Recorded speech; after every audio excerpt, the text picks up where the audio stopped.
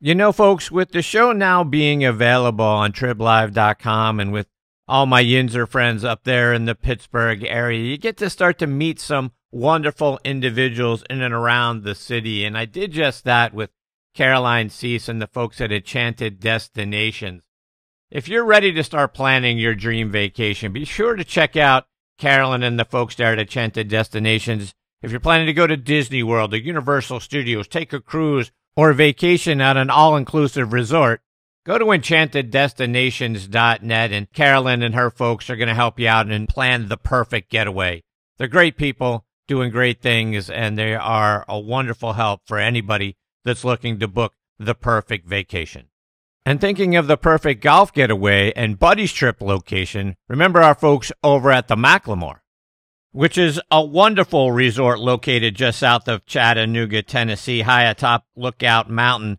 It is a casual 2-hour drive from Atlanta, Nashville, and Birmingham.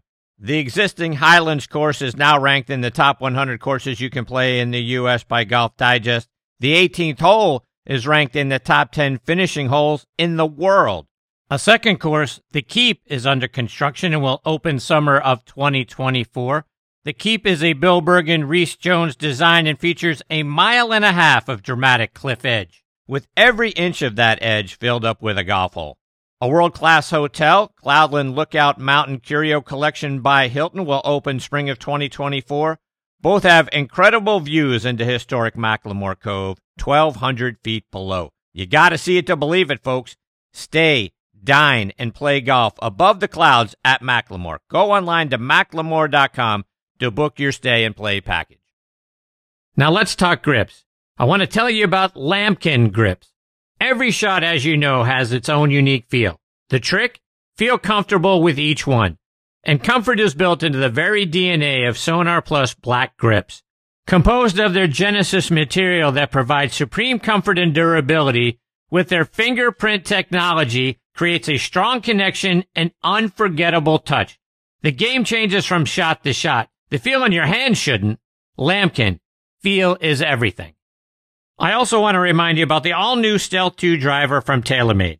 If there's one thing we know golfers want from a driver, it's distance. But there's actually two things we all want. Distance, and let's not forget, forgiveness. That's why TaylorMade designed the Stealth 2 driver with even more carbon for even more forgiveness. To learn more about the new Stealth 2 driver from TaylorMade, visit them online at TaylorMadeGolf.com. Okay, now back is our resident director of instruction, Tom Patri. Tom has some exciting news about where you can find him this winter and beyond, which we'll get into in a moment. The man has logged more miles in the White Beast than even his accountant can believe. As always, be sure to go out to subscribe to his YouTube channel. On there, you'll be able to get over 300 free video lessons. Be sure to follow him on Instagram at Tom Patri Golf and online at tompatri.com. And it's always a joy to get to say that he is back with me again tonight here on Next on the Tee. Good evening, TP. How are you, my friend? How are you, Tom? So, Chrissy. Well, let me lift your spirits just a little bit, because this is our 85th show together. But beyond that, oh my God, next week, and I know you're not going to be with me next week, would have marked the 8th year to the day, November 8th, 2015, that you would have first joined the show. So happy anniversary, TP. Well, thank you, pal. It's been everyone has been a pleasure being with you, and it's not just Tom's feelings, but it's everybody you guys touch on this show. So many of the teachers that I know that you have come to know, and players we both know, all feel exactly the same about Chris Mascaro. So it's our pleasure to be with you each and every time. Well, I appreciate that very much. We got a lot to really get into tonight. The majority of it is very, very happy news, but sad news to get kicked off with. I know we just learned that Bobby Knight passed away, and I know he was somebody that was special to you. Yeah, Coach Knight became a friend and kind of a mentor advisor on the coaching side, and somebody that was awful good to me with sharing information and sharing technique. And I've never thrown any chairs on his behalf, but all kidding aside, he was special to me, and I think, a very misunderstood character because I saw the other side of him. I saw the compassionate, giving, caring side. I saw the guy that had a graduation rate of right around 98%. I saw a guy that, um, when Landon Turner had his accident, did some special things to make sure he was set up for the rest of his life, and things that he would never talk about or never go public with. There's a very different side to a very complex person, but he was a hell of a coach and a hell of a human being behind the scenes, and he'll be missed. Indeed. All right, so Tom, last time you teased all of us about some exciting news about where we're going to be able to find you going forward. So tell us, which club hit the instructor lottery? Well, it's funny, Chris. We were one day short of being able to announce it on the last show, but the club that I'm going to talk about tonight asked me to keep it quiet until they announced it to the membership, which they did right after our last show.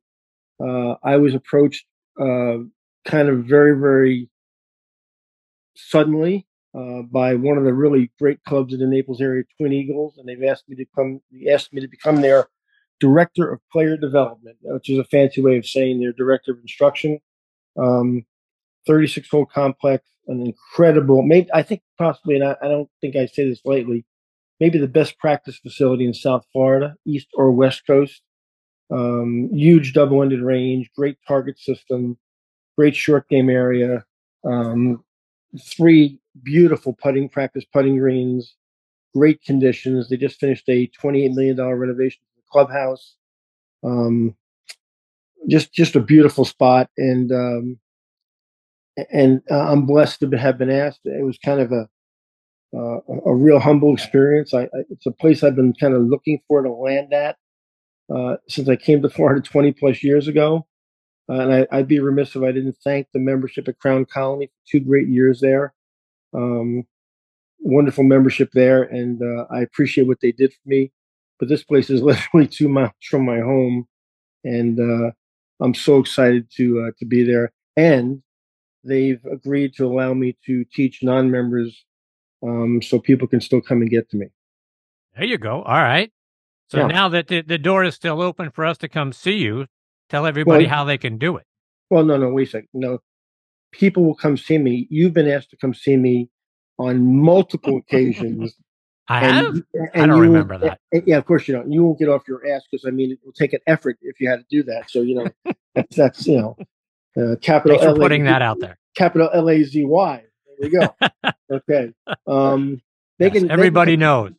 They can still find me the same way as Chris. The website is, just tompatri.com, and they can certainly email me at tpatri@mindspring.com. All my contact information is on the website, so they can still get to me that way, and I can handle arranging for them to have a spot in the batting order. So tell them where Twin Eagles is exactly. Twin Eagles is in North Naples, off of Immokalee Road. And Chris, it's really cool because it's a corridor of Immokalee Road that's so far east now that it backs up to another 36-hole facility called Bonita Bay East, and the 2 facilities right there combined alone are probably close to, I don't know, they got to be close to 3,000 acres. So the wildlife is incredible. We went out and played the other day. One of my guys was in town. We played in the afternoon, and just for example, we had a 2:00 tee time, and we counted over 100 deer. Oh my! And 100 turkeys. Florida panther, bobcats. Obviously, Twin Eagles is called Twin Eagles for a reason. The bird life's incredible. We have our friend the Florida alligator. We have wild boar. It's like Jurassic Park out there. So, and you know what an animal fan I am. So I'm in heaven. I drove out to the teaching building the other morning to open up, and there were literally, I think, about 7 or 8 deer at the door waiting for me in the morning. So wow, I'm in heaven. It's a really cool place. Really cool place. All right. So switching gears a little bit, you are running the White Beast into the ground. Talk about all the other places you've been since we last met you. Yeah, well, we had an interesting week, Denise and I. We lost our dog, Salty Dog, this past week. So he's up there with Coach Knight right now, and they're trying to figure out how to work the full court press. So that was a real setback for us and kind of a sad day. So Denise is down in Key West on some business. So I drove down to Key West after work the other day and spent the evening with her trying to pick up her spirits, and then got up in the morning and drove from Key West to Miami, Florida, because I was asked by Jimmy McLean to present at his annual teaching summit, which was a real honor. Being asked by Jimmy, not many people get asked, and I was really honored, truthfully honored and humbled to be asked, and was in the room with kind of a who's who of young guys. It was really fun, so I made a couple hour presentation there. Um, Came home that night, taught yesterday at Twin Eagles, got back in the Beast this morning, and drove to Lakeland, Florida, to do a full day kind of a wedge school for the Florida Southern College men's golf team, which is where I played, and then just drove back this afternoon, getting home in time to be on next on the tee with Chris Mascaro tonight, and then back to Twin Eagles tomorrow. So other than that, I've had nothing to do this week at all. I've just been kind of sitting around. So let's take that last part. You went back to Florida Southern and the Lone Palm Golf Club. What was it like for you to be back on campus?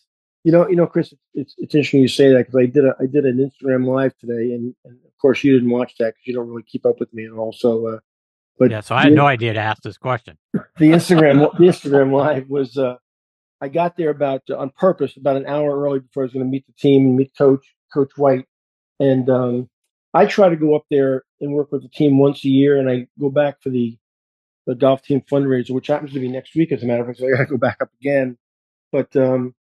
Lone Palm and Florida Southern basically changed my life. I transferred in there as a junior as an okay college player, and I think I left there as a pretty good college player. The place meant the world to me. Spent time there with a lot of good players.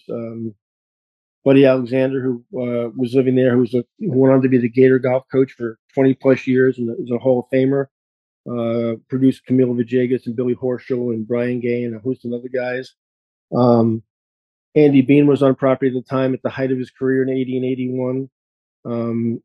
Aside from a really solid college golf team, and so many guys, because of Buddy, because of Andy, came through there to play and practice. And I spent time with most of those people. There were different tour players at the time.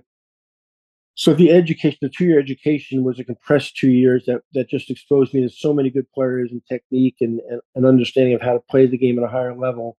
And really didn't know it then, it was going to lead to a teaching career that experience certainly embellished and helped. I get back on that property each year, like I said, once or twice a year, and all those kind of memories rush back in. It's a place that's very special to me, so it was fun being up there today. I want to stay there for a minute and dip back into your college career, because in 1980, you and your squad at Florida Southern finished second in the national championship. You finished individually second. You guys finished second behind Columbus State. You guys come back the very next year. The team wins the national championship by 36 strokes over Texas State. You win the individual national championship by 4 strokes. And talk about how the second place finish in 80, did that fuel both you and the rest of the team to come back even stronger and to go on to win the national championship? There was a little controversy in that junior season when we finished second and I finished second. It was funny. Individually, I had led for the first, second, and third rounds, Chris, and I got on the 15th tee of the last round in bad weather conditions on a very hard golf course. I was even through 14, and back then, coach couldn't really do a lot, but he could communicate with you on a tee box. And he said to me on 15 tee, "Do you want to know how you stand?" And I said, "Yeah, sure." And I felt like I was playing very solid for a very hard day, and it started out with a couple of shot lead. And he said, "You're 2 behind." I said, "I'm 2 behind. How can I be 2 behind?" He goes, "Well, Paul Perini from Troy State shot 65 the last round. He's sitting in the clubhouse." I was like, "Okay." So that kind of changed your attitude. So I parred 15. 16 was a par 5 with an island green, which I had decided in practice rounds that unless I had a very, very friendly number, that I was going to lay up each day and hit a wedge shot, my third shot. But I did have a go mark in the fairway, and I hit a really good drive on 16 and got past my go mark. I said, "Well, I got to make something happen." So I went for it, knocked on the green, 2-putted, made birdie. I was 1 back. 17 was a par 3 coming back the other way, also an island green, as it turns out, and I hit it to a foot and made birdie there. So now I'm even. And 18 was a really tough par 4 that kind of dogleg left, about 430, which then was a long par 4. It's not a long par 4 anymore. And I hit a really good drive that took a kind of a funny bounce, kicked right, but I thought I was fine. I get up to the ball, and it had just trickled into the right rough, and there was a tree limb overhanging that was kind of blocking a direct route.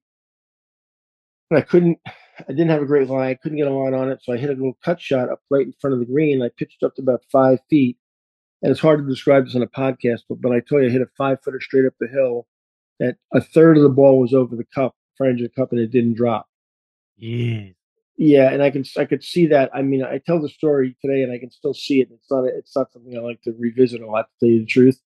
Um, and in the third round, there was a rain delay, and the tournament committee decided it was going to be a minimum of a 2-hour rain delay because it was really pouring, and the golf course was in the water. And coach took 3 players and went to a Burger King about 2 miles down the road, and almost after you left, not quite after you left, but just after you left, I stayed, and another player on my team stayed, and they go, we're gonna resume play in 30 minutes.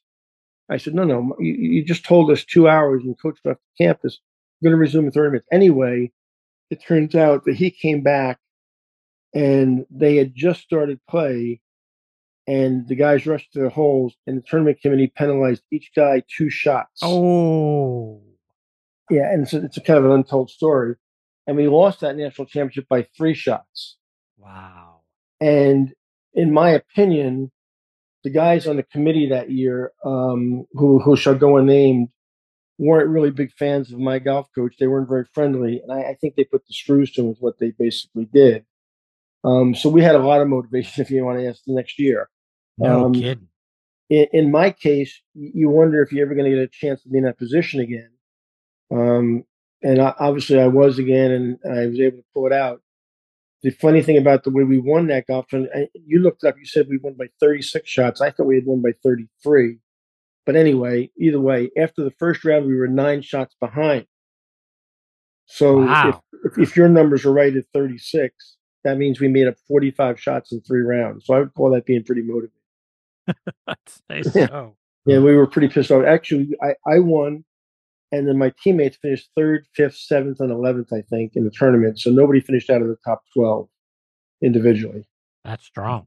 Yeah, it was fun, and we made it a point to make sure those people in that committee from the year before, we thanked them so much for their support. I bet you did. Yeah, we did, actually. That 81 national championship, I believe, Tom, was held just outside of Hartford, Connecticut. It was. And you were paired with Rocco Media, right? Who at the time was playing for California University, who had later transferred to Florida Southern. No, is that right? Slight correction. I wasn't paired with him, but and I don't remember. Rocco tells me this story, and I don't remember this at all. Rocco said that during one of the rounds, I was in a morning wave and he was in an afternoon wave, or vice versa. And he came out and watched me play a couple of holes. And I don't know why he watched me, but he actually wrote this in his book too. It's in the book he wrote about the situation at Troy Piper Tiger. In one of the chapters, he talks about the reason he transferred to Florida Southern was the way we played as a team and the way I played as an individual. And it's in the book. And I don't remember that. And then he made a visit to Florida Southern to transfer, when he made a school visit. And he claims that I showed him around campus, and I don't remember that either. I really don't. But he writes this in the book, that it was the influence of watching me play and watching the team play at outside of Hartford, and then the trip down to Florida Southern, his recruiting trip, that I was the reason he transferred in there.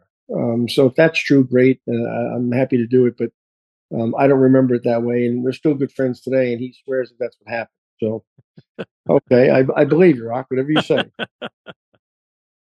You mentioned Andy Bean a moment ago, and we recently lost him. He lived in Lakeland, Florida, played his college golf, as you mentioned, at the University of Florida. You guys played a lot of golf together. Talk about who Andy Bean was. So Andy Bean in 1980 and 81, when I was in Lakeland at Florida Southern, was at the peak of his career. I mean, he was a top 10 player in the world. He was a big, imposing figure, a big, aggressive guy. Hit it a mile back in those days for that time in the golf history game. And also in town at the same time was Buddy Alexander, who went on to become the coach at Florida, because he was playing and trying to qualify for the tour, former Walker Cup player, and later become a U.S. amateur champion. So Andy, I, and Buddy, and a fellow named Tom Glayton, who played at Florida Southern, who graduated before me, who had won the first individual national championship for Florida Southern, went on to get his tour card.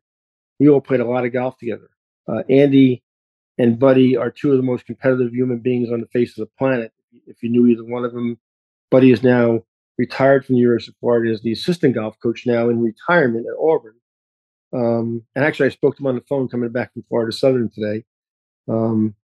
But playing with those guys that were older than me and tour quality players was invaluable. And Andy was the kind of guy that didn't not that any of us did, but didn't like to lose, and made it very well known that he didn't like to lose, and didn't care if you had $5 in your pocket as a college player and that didn't have a pot to piss in, or you had $1 million in your pocket. If you had a match and you lost, you were paying.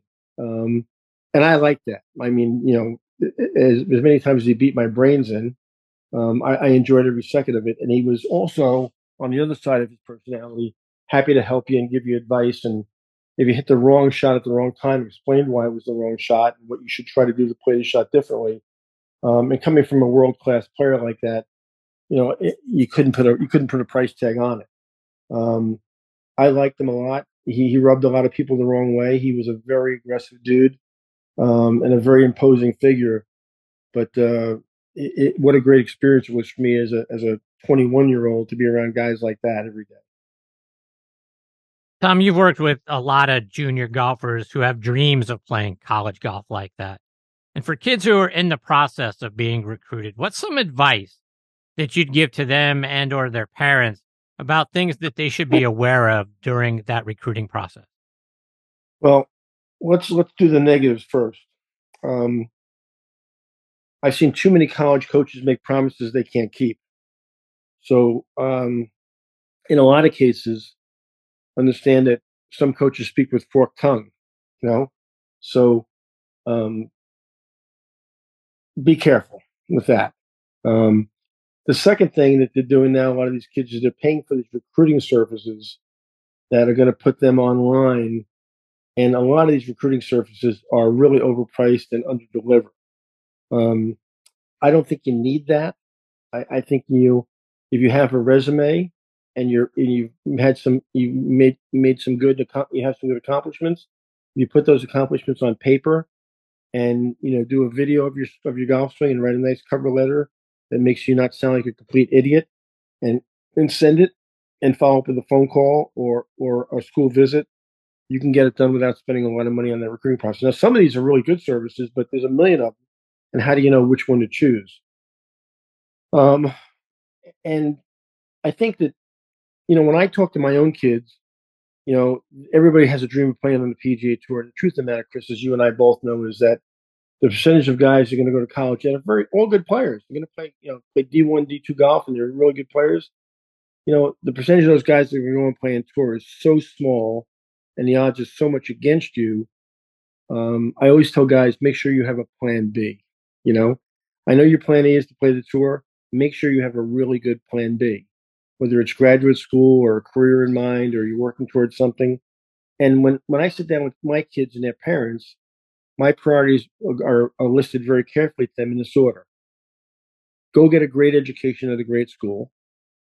Go somewhere where you're going to socially fit in and be comfortable. And number 3, find a place where you can play golf and be competitive. And they go, no, I want to put golf as number 1. I said, no, golf's not number 1. Golf's number 3. Your education is first. Do you socially fit in? Okay, is it someplace you're going to be comfortable? And number 3, is it a good golf program for you? And do you fit into that program? I think that these kids have their priorities, and often the parents have their priorities upside down and backwards. I want to make sure that you leave there in 4 years with a degree, and it's a degree that means something. It's not basket weaving. It's not pie in the sky. It's something that you can use in your life to be successful with, and you've accomplished something.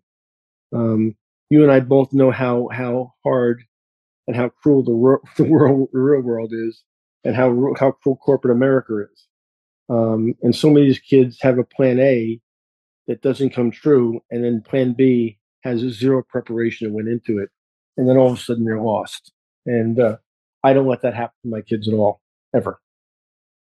What about if a coach comes to visit the kid and their parents and has comes to the front door, rings the doorbell, they were expecting the visit, now wants to sit down and have a chat? Are there some things that the parents and the kid need to be aware of, like say this but don't say that? Well, I think that first of all, it's not like basketball or football. They don't come to the house. Now they're seeing kids at AJJ events or FJT events, or a local tournament or state championship. That's where they see them, and they make an arrangement to sit down, have lunch or dinner at an event like that. So I think that it's funny, Chris, you say this, because again, on the way back from Lakeland today, as far as Southern, I was making phone calls. I was getting phone calls, and one of the phone calls came from a kid that I'm working with now, we can't use his name right now, but he's a nice young player, and he's really starting to blossom. He's kind of a late bloomer, but he's done some really good things in the last 90 days, say. Really kind of turned the corner suddenly and really shooting some good scores. Actually, played an event a week ago and shot 66. I mean, the kid can play, but he's a late bloomer. He's really on very few radar screens, and he really wants to play college golf. And he did one of his first college visits today. And he did it to a place that he could definitely play at. I mean, he would definitely start there, in my opinion, as a freshman. It's an okay school, but it's his first visit. So he calls me on the way back, and we're actually both driving on I-75 at the time. He's in the car with his parents. He's like, "Oh, the visit was great, blah, blah, blah. I think I'd really like to go there." I said, "Dude, it's your first visit. Okay, you're going to make 6 visits to 6 schools we picked. It's your first visit." He goes, "Well, yeah, but I think it'd fit in there." I said, "It's your first visit. You didn't commit to anything, did you?" "I told you not to." "No, I didn't, but I think I should." I said, "No, you're going to take all 6 visits, and then we're going to sit down and talk about the pluses and minuses of each place and all the promises that were made, and we're going to discuss how many of the promises are real and can really be delivered, and then you're going to make a decision." They get excited, they get excited because somebody pays attention to them, and they really want to play somewhere so bad. And I see kids, not my kids, thank goodness, but I see kids jumping the gun sometimes and making a commitment to go there, and all of a sudden it's the end of the first semester and they want to transfer. And now it's easy to transfer with the portal. It's easy to transfer, but again, it's like you're starting all over someplace else again. And if you were a little more patient, we talked about patience today, didn't we, Chris? Indeed, we And did. and a little more patient, and you put all the facts on the table at the end of your X number of visits, and you sit down with somebody who's been through it about 55,000 times with kids, you can make better decisions. I've had 125 kids in my career play college golf. So I've heard all the promises, I've heard all the bullshit, and I've heard all the truths, and I can kind of see through a lot of these things. And I know a lot of these coaches too. I have relationships with a lot of them. So I say to them, "Listen, you're not paying me for the service. You're not paying a recruiting service. You're paying somebody who knows these people you're talking to. Let's sit down at the end of 6 visits or 4 visits, whatever it is, and let's really weigh all the pros and cons and where you'll be happiest and be most successful." All right, Tom, one more before I let you go, and I want to switch gears. Go, man. The last time we talked on the show about the new TGL League that Tiger and Rory are starting in January. Well, Tiger has another joint venture currently with Justin Timberlake, and they've started a new restaurant and sports bar, and they want to open one in the town of St. Andrews. But the residents, not so excited about that idea. They're saying it's going to be a place for rich American tourists to go, and it's going to strip away the vital part of the town's identity and history. So what do you make of the folks at St. Andrews shooting down Tiger and Justin and their new sports bar idea? Chris, I'd have to support him 100%. I've been to St. Andrews, let me think of it, on 3 different occasions. Would you let Tiger and Justin put a sports bar in the Vatican? Interesting. Yeah, not No. quite, right? No. I mean, I can go down the list of places I wouldn't want to put a sports bar based on history and purity of history. And to me, the first time I went to St. Andrews, Chris, when I walked on the first tee, I started crying. So that's what it meant to me. Um, it's it's as it always has been. It's as it always should be, and always will be, hopefully. And listen, I have nothing against Justin Timberlake or Tiger Woods opening a sports bar, not in St. Andrews. I think we talked about this a little bit off air. I don't think there's a McDonald's in St. Andrews. I mean, it's the little local pub, it's the great B&B, it's the cobblestone streets, it's the graveyard across town and back of the University of St. Andrews where old Tom and young Tom and Allen Robinson are buried. And if you don't know who Allen Robinson, he's the first keeper of the green of St. Andrews, and who trained old Tom Morris. That's where we're going back here to history in St. Andrews. So to me, that's hallowed ground. That's as a person who is in love with my game, our game, the people's game. That's the Vatican. St. Andrews is the Vatican. And and you know how we both feel about Augusta National.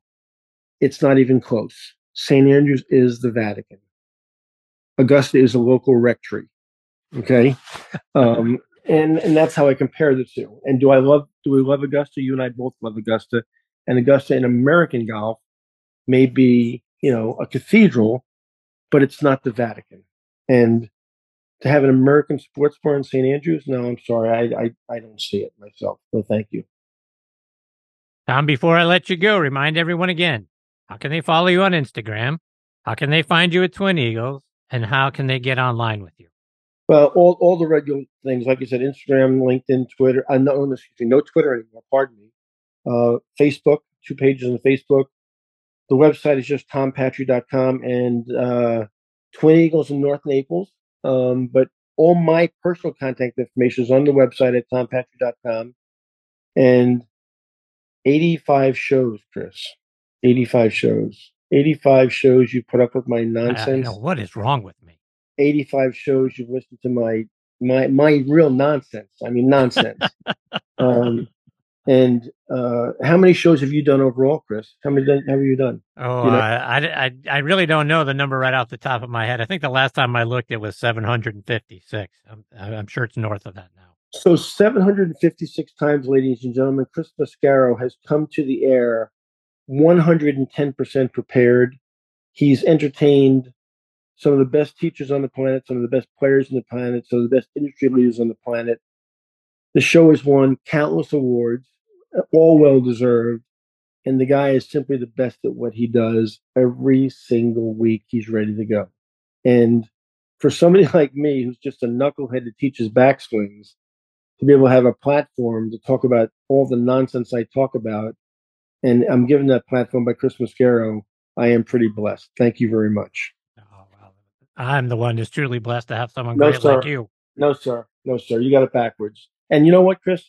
You're outnumbered in that thought process, 500 to 1 by every single guest that comes on your show, many of whom I know really well, and we all feel the same way.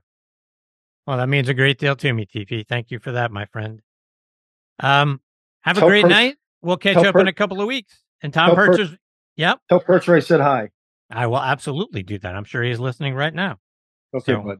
Take care, TP. We'll catch up again in a couple of weeks. Bye, pal. You're the best. Thank you, Tom. That is the great Tom Patri. He's the best, by the way, and just a wonderful human being and one of the top coaches in the history of this game. Be sure to go out there on tompatri.com. Check him out there. Follow him on Instagram. Go get those free lessons on his YouTube channel. They just don't come better than that guy. One other thing about Tom and I, we've been working with a company called Kickpoint, and they have done some magical things with our logos and created some polo shirts with some wonderful designs where they take our logos and turn them into designs on a polo shirt. They're absolutely outstanding. Kickpoint Golf is a private label custom golf apparel company making bespoke polo shirts, quarter zips, and hoodies for those selected clubs looking to take their branded game to a whole new level. If you want to check out their apparel, and again, it's going to knock your socks off, send an email to info@kickpointgolf.com. They'll get right back to you. There's no middleman. They're going to go right to the guys that do this work. You're going to check it out, and you are really going to love what they do. I'm going to start showing the polo shirts that they designed for me on my Instagram at CT Mascaro. Check them out there so you can get a sample of what they look like. These guys know where it's at. Okay, like you heard a moment ago, coming up next is going to be PGA Tour legend Tom Purtzer.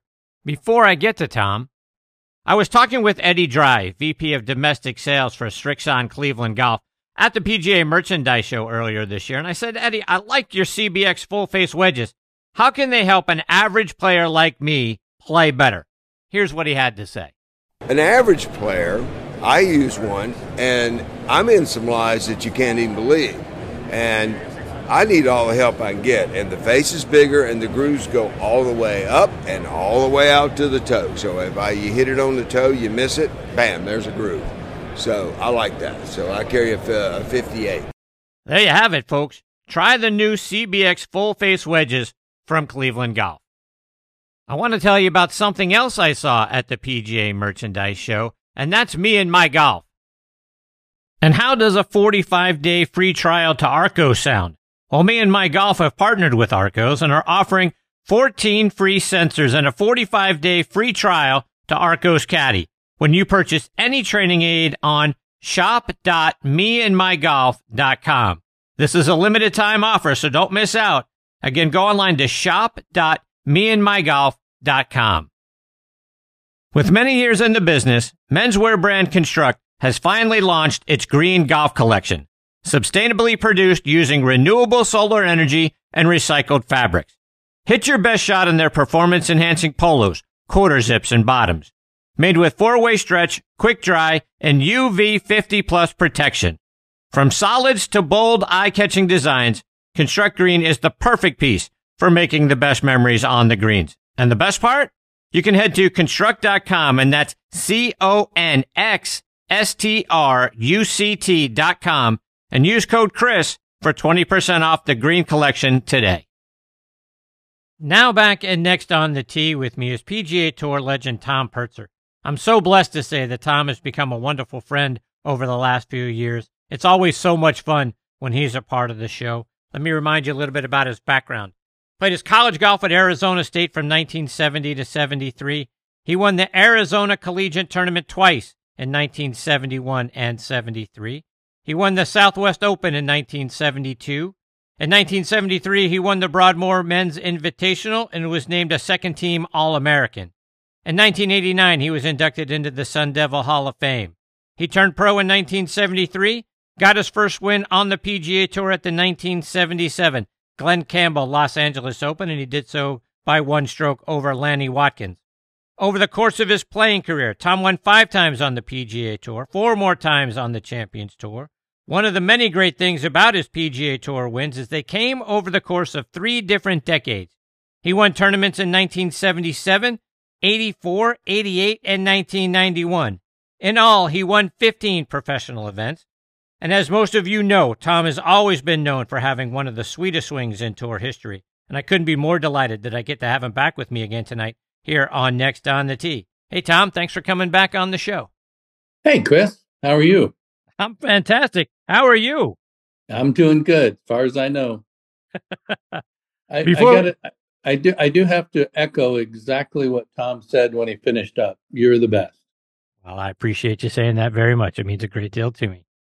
Tom, before we get into all the golf stuff, I know you're out there in Arizona. You're an Arizona guy. Your Diamondbacks are down 3-1 in the World Series. Can they pull it off?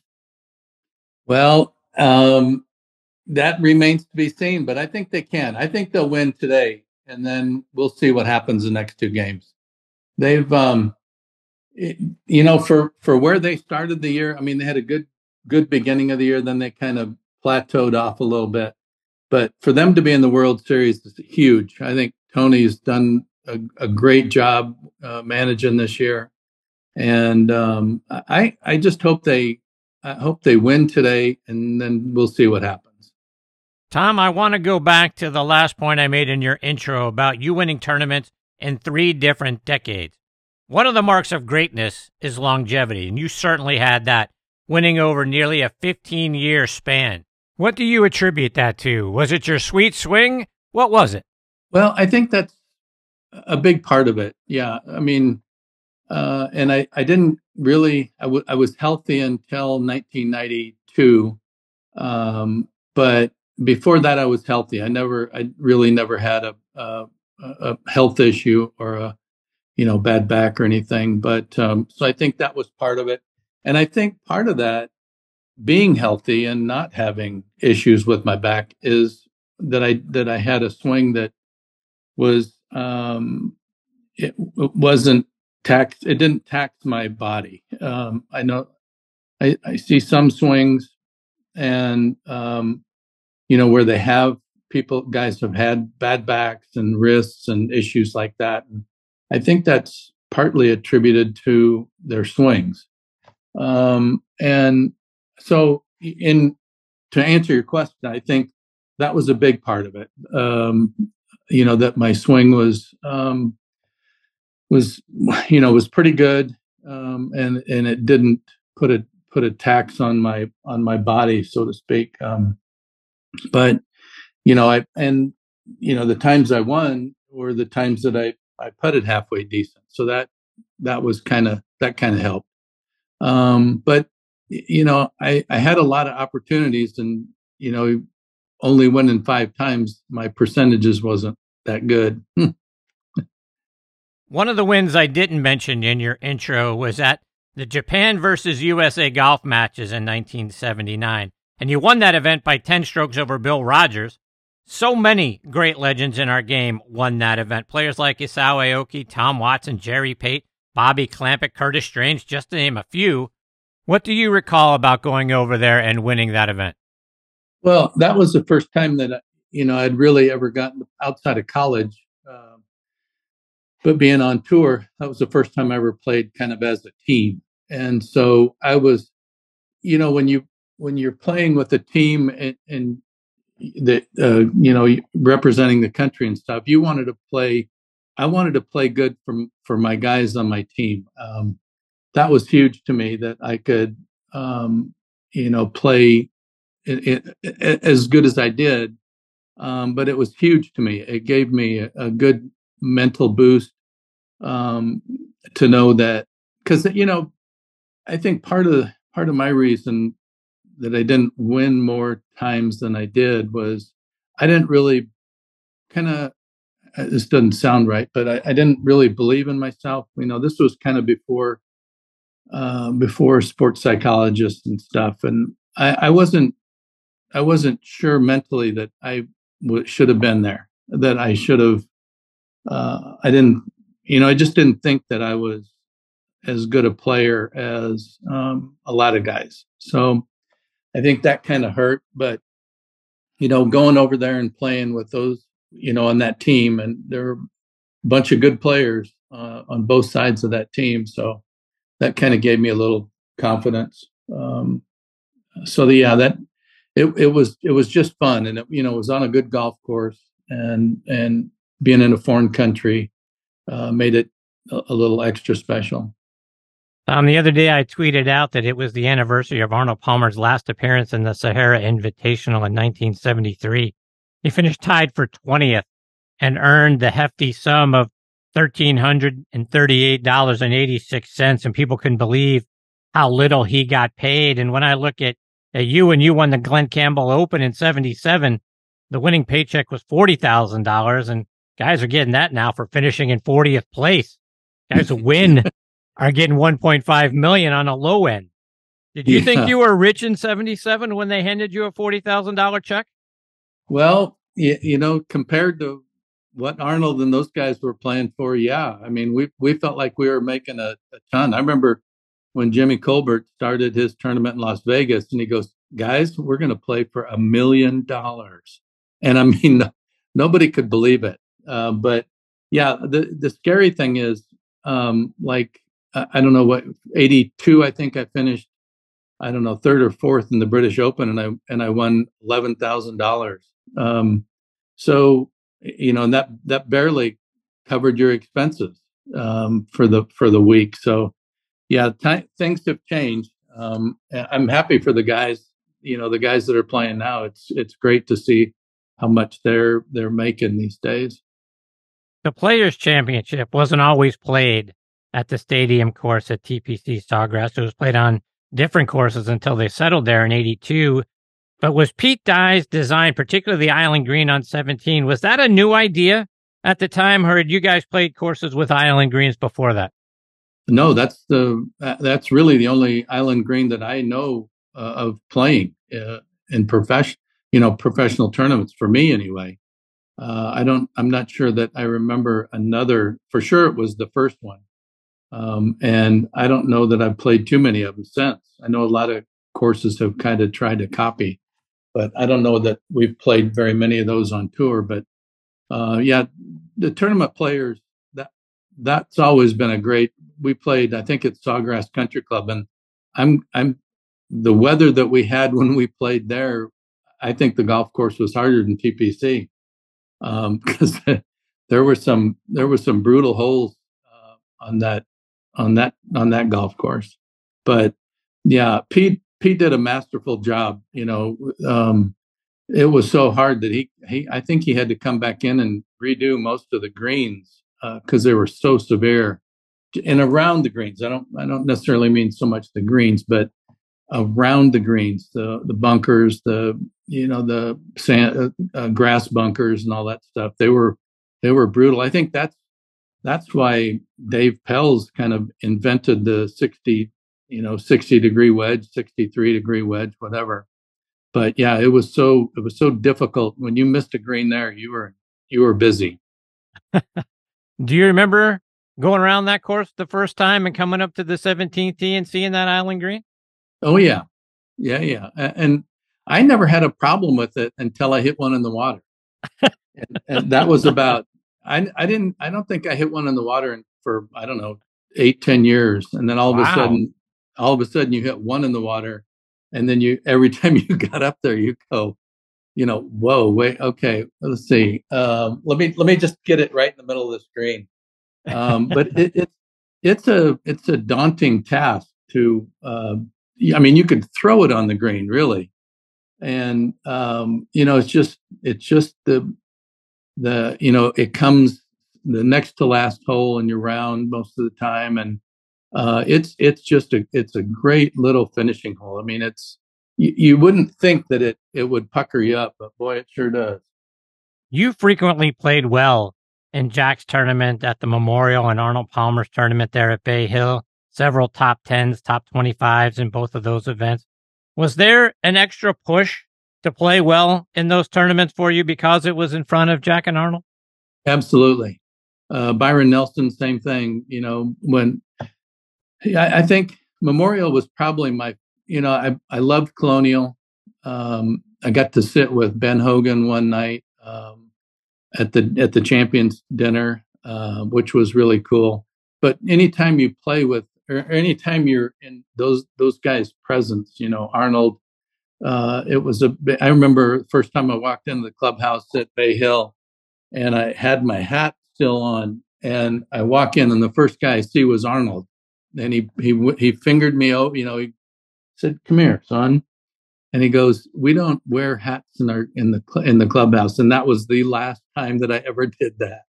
But I mean, you just stuff like that. It just, I grew up, at dusk every day, trying to beat one of those guys in a putt off on the 18th hole at some tournament, and then to all of a sudden you're playing at their event.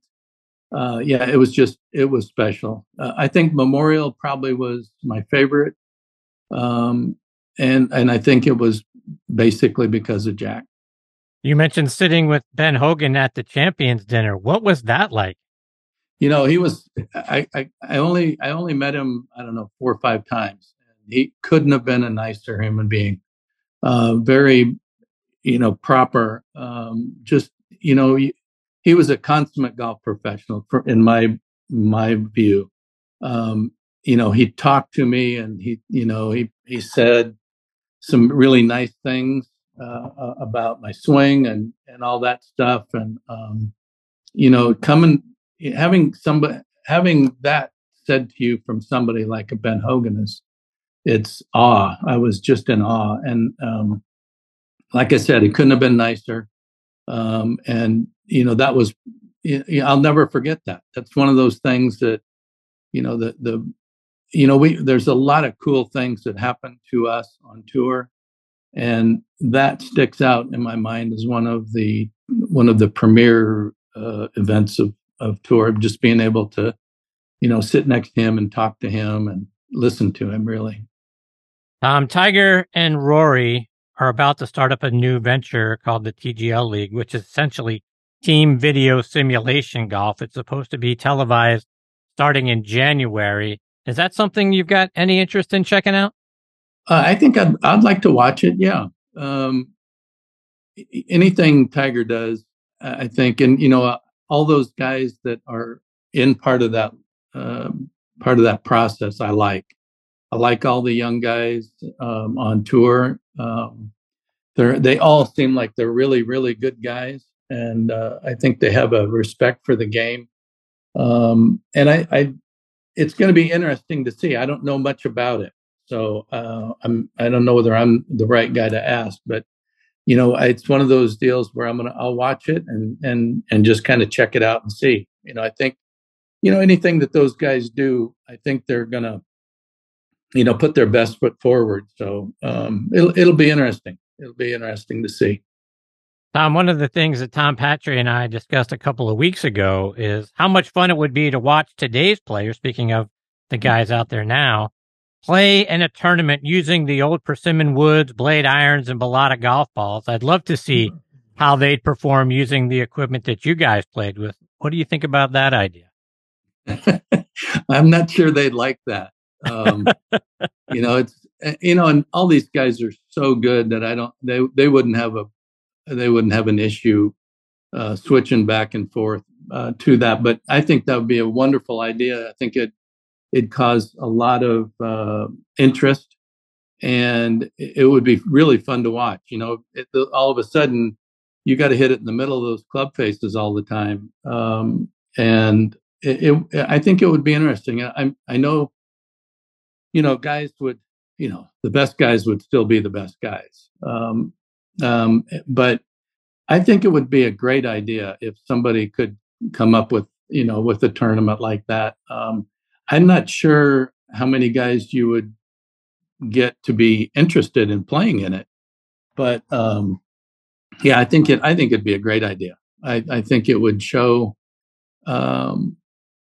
I think it would have these young fellows would have an appreciation of what Jack and Arnold and Ben Hogan and Sam Snead and Byron Nelson, what those guys played with, and just to see the difference.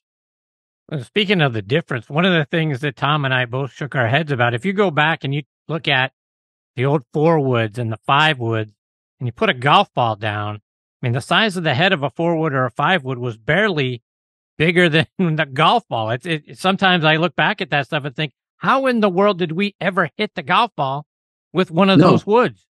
Chris, no. I mean, I've taken out my old Tony Penna driver. I still have it, and I put it behind. I put it behind the golf ball, and it looks like the head of my Tony Penna driver is smaller than the golf ball. It's just I know it's an optical thing, but it's incredible the stuff that we played with, and it put such a premium on hitting at the middle of the club face.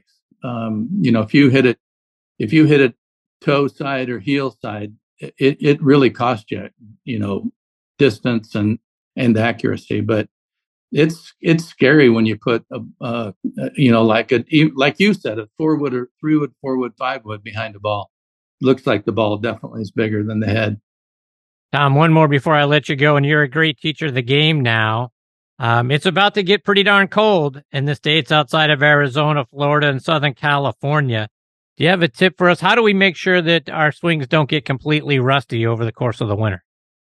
I think the thing that I see in especially when you get older and when you're not able to, to play or practice, I think you've got to stretch. I think you've got to keep going, keep your body moving, do some calisthenics, some exercises, yoga, just anything that you can keep your body moving. I think what happens is, you get stuck not doing much because of the weather, and all of a sudden, the turn to me is the key to a good golf swing. If you don't get behind the ball, if you don't get turned behind the ball on your backswing, you're swimming upstream. It's just so important, and I noticed that especially the older I'm getting, the harder it is to make a turn going back, and it's huge. So, I think, just if you can, if you're able to just hit golf balls into a net or anything, just to keep moving, and to make sure that you're able to, turn your body away from the ball, so that you can make that forward swing. But yeah, I mean, I just think, if you can, and you can, and I think I can't emphasize enough to do some mental, a lot of times you can mentally, make swings and get feels and stuff like that. So it's just, there's a lot of stuff you can do. But for me, it's basically keep your body moving, make sure that you can stretch and because the turn is, I think, the key to a golf swing. How can our listeners stay up to date with all the great things you're doing now and follow you, whether it's online or it's on social media? Well, I'm on Facebook. That's pretty easy. I'm just starting. I'm still doing some teaching, but I just got my real estate license, so I'm trying to get into that market a little bit and sell some houses here in the beautiful city of Scottsdale, Arizona. Very nice. Tom, I can't thank you enough for taking time out of your night to come back and be a part of the show. You talk about someone saying nice things and just being in awe of them. Well, you've said an awful lot of nice things about me, and I'm just in awe that Tom Purtzer knows my name, let alone to say nice things. So it means a great deal to me, as do you. So thank you so much for being here and all you've meant to me in the show over the years. Oh, Chris, it's my pleasure, and I can't thank you enough for having me on. I really appreciate you having me on. And like I said, like Tom said, nobody knows this job better than you. You do your homework, and it shows. And like Tom said, all of the professionals, all the people that you have on here feel the same way. Well, I appreciate that again so very much. Tom, take care, my friend. The best of luck to you and to your Diamondbacks. I hope we get the privilege of doing this again soon. Okay, thanks, Chris. See you, Tom. Bye-bye. That is the great Tom Purtzer, folks. I am always in awe when I know Tom Purtzer is about to be a guest on the show. A great player like Tom was. Now, let's take a step back. Tom is an outstanding person. That's number one. And I think that came through the course of the conversation and the many times he has been a part of the show. He was a great player, but he's a 10 times better person than he was a player. And like I say, you don't win 15 professional events and do it over the course of 3 decades without being a great player. So I can't thank Tom enough. He means a great deal to me on a personal level. Like I say, he's been a wonderful guest, and now he's an even better friend. So I look forward to the next time we have the privilege of having him back as a guest on the show, and I hope that time is very, very soon. Coming up next is going to be the head golf professional at the Pittsburgh Field Club and another wonderful friend of the show, Chris Sheehan. Before I get to Chris, I want to remind you about 2 Under men's performance wear. They're the unofficial underwear of the PGA and the 2020 Ryder Cup team. Ricky Fowler is their global ambassador, and over 50 other PGA, Korn Ferry, and Champions Tour players wear them. Just to mention a few, like David Toms, Jerry Kelly, Justin Thomas, William McGirt, Scott McCarron, and Chris DeMarco. The Joey Pouch technology provides the ultimate male asset management, delivering maximum comfort from the tee box to the boardroom to the bedroom. Use code NXTONTEE20, so next on T20, to save 20% at checkout. So go to 2under.com, that's a number 2, UNDR.com, 2 Under, performance in your pants. And you walk a lot of miles in life and on the course, so make sure you're walking in the right shoes.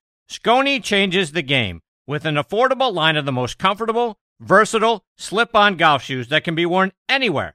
They're made with breathable microfiber fabric, spikeless treads, and an adjustable lace lock. And they're easy to clean, too. So spend less time changing shoes and more time living in them. Visit Skony.com and use code NXTONT20. So next on T20 at checkout for 20% off. That's Skony.com, SKONI.com. They're also available at golf specialty retailers and green grass pro shops nationwide. Relax. Easy now.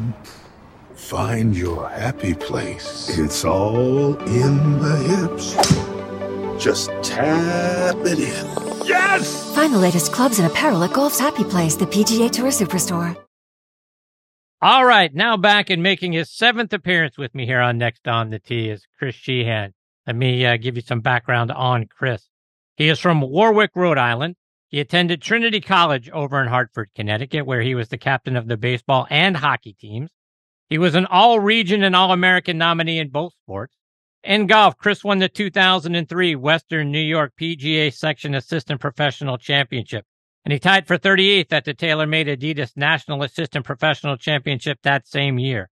He spent 6 seasons working along 3 of Golf Digest's top 100 instructors, including Bill and Craig Harmon, plus Todd Stones.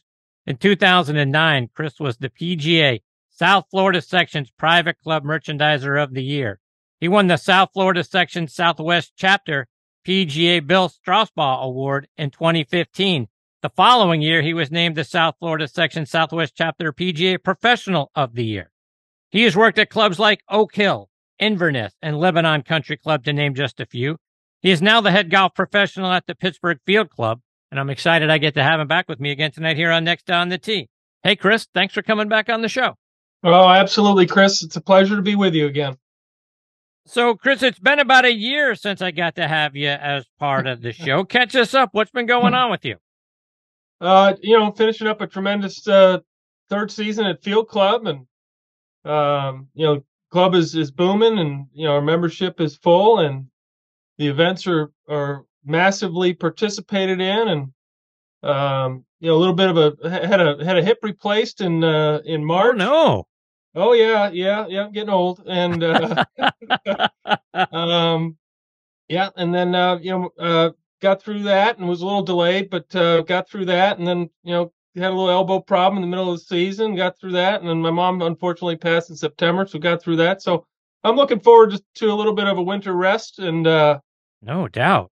But it's just been a tremendous season. I'm blessed to be the golf professional at Pittsburgh Field Club. It's as great as the place is, the membership is even greater. And we're going to quiet down. We had our first snowfall this morning, so we'll take a. Is that right? Yeah, we'll take a few weeks to get the staff recharged, and then we'll just start getting ready for next year. All right, so I want to go back in your career because you got your start in the golf industry, as I recall, back in 1997, working at Fisher's Island in New York. Is that right? Yeah, my father was a boys parochial principal, and he hired a math teacher who became the general manager at a 9-hole place on Fisher's Island called the Hay Harbor Club, which people around golf say it's the closest thing to Ballybunion you'll ever see in your life. And so I worked for Mr. Duggan there, and the pro after the first year, his name was Gene Mulak, who had helped Billy Harmon during the '96 U.S. Amateur at Newport. He ran an ancillary merchandise store for Billy downtown Newport, and Billy said, "I'll pay you back someday." And in '97, when I was at Hay Harbor, or '98 maybe, when I was at Hay Harbor, Billy came to do a golf school, and I was the guy who picked him up off the boat, and I was the fetch boy and the guy who set up the school and picked up the balls and took care of the bunkers and took care of the players. And 2 days later, he was back in his car onto the boat, and he said, "Hey, you want to come to California?" I said, "Yeah, I'd love to go." So that's how I got to meet Billy and went out west to work for him at Bighorn. And he sent me over to work for Craig at Oak Hill in 2001, 2, and 3, and then I ended up at Inverness and ended up in Florida for 15 years. Had some great success down in Florida, and got back up to Pittsburgh area. Not that I'm from here, but it was just something that I always thought I would be. Having worked at Oak Hill and Inverness, I always wanted to be, a head golf professional at one of the historic clubs in the Northeast. And a couple of years later, here we are. So let's talk about that, being there at Pittsburgh Field Club and the amazing history that that club has. Talk about what you learned about the history of that golf course since you've been there. Well, in a little bit of irony, too, your next guest is someone I've become friendly with in the past 4 months. But, Field Club is in USGA databases the 10th oldest club in America. And we are approaching our 150th anniversary. And the club has reached a working arrangement with your next guest, David Moore, as he's the club historian at Oakmont. He's worked hard at Allegheny, and he does a lot of history, and he's a history junkie, and he's a golf historical junkie, and the club has an arrangement with him that he's going to help lead us into our 150th anniversary in 2032. So it was neat to see. David and I were emailing back and forth before I came on. It's just ironic that he and I are on the same night, because we've gotten to know each other. And it's when you try and track down history of a club that's 150 years old, it's a monumental task, and he certainly seems to be the right guy for the job, and we're excited to have him here and working with us, and just getting to see how he goes about collecting information and where you find stuff, and auction sites and finding trophies from 1911, and it's just something that he's passionate about, and he's good at it, and the club is blessed to have him moving forward.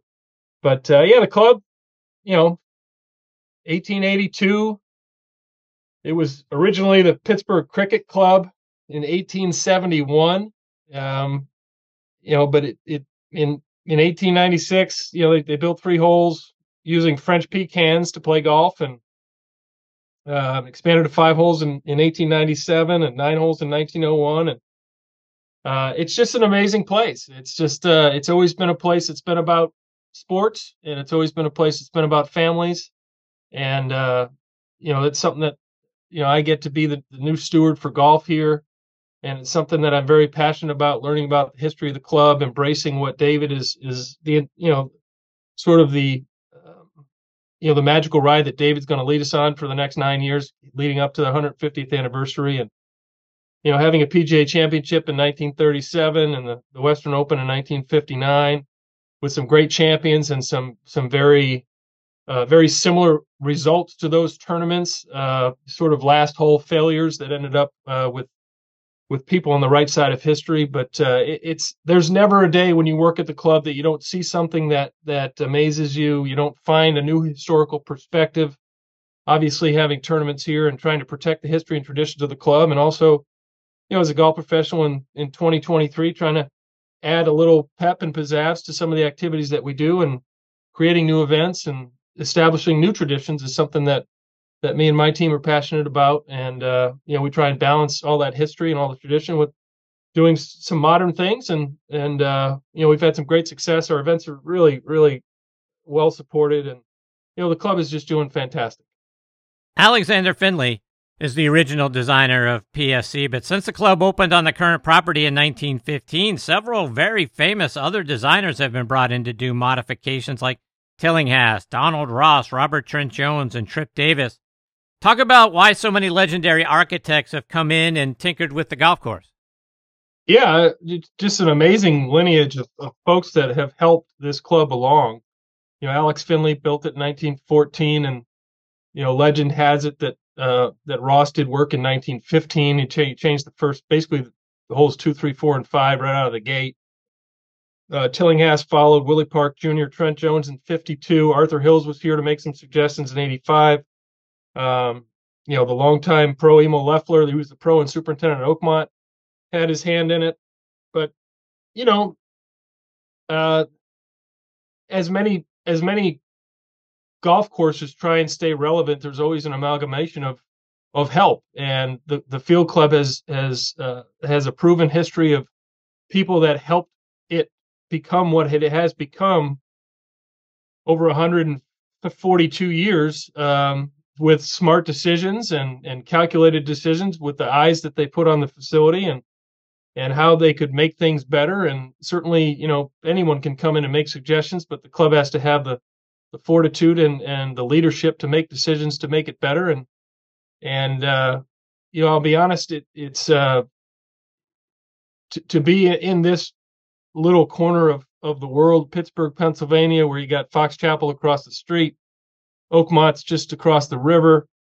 They hosted the U.S. Amateur last year with Longview, which is across the river. You got 5 world-class facilities within probably 6 square miles of each other, and to have these massively historic clubs that have hosted so many great championships and have 4 different memberships survive that all within this little tiny circle of Pittsburgh is an amazing testament to how golf rich this city is, and how golf crazy these people are. So it's certainly a blessing to be part of Field Club, and we've got members, and it's become a common practice at the club in my 3 years that you've got members who have been here for 3 years or 5 years or 10 years or 20 years or 50 years that just say that they have never seen the golf course in better shape. I ran into Eric Johnson this morning at the grocery store, and he said, man, his kid plays on the high school team, and he said, I have never seen it like that.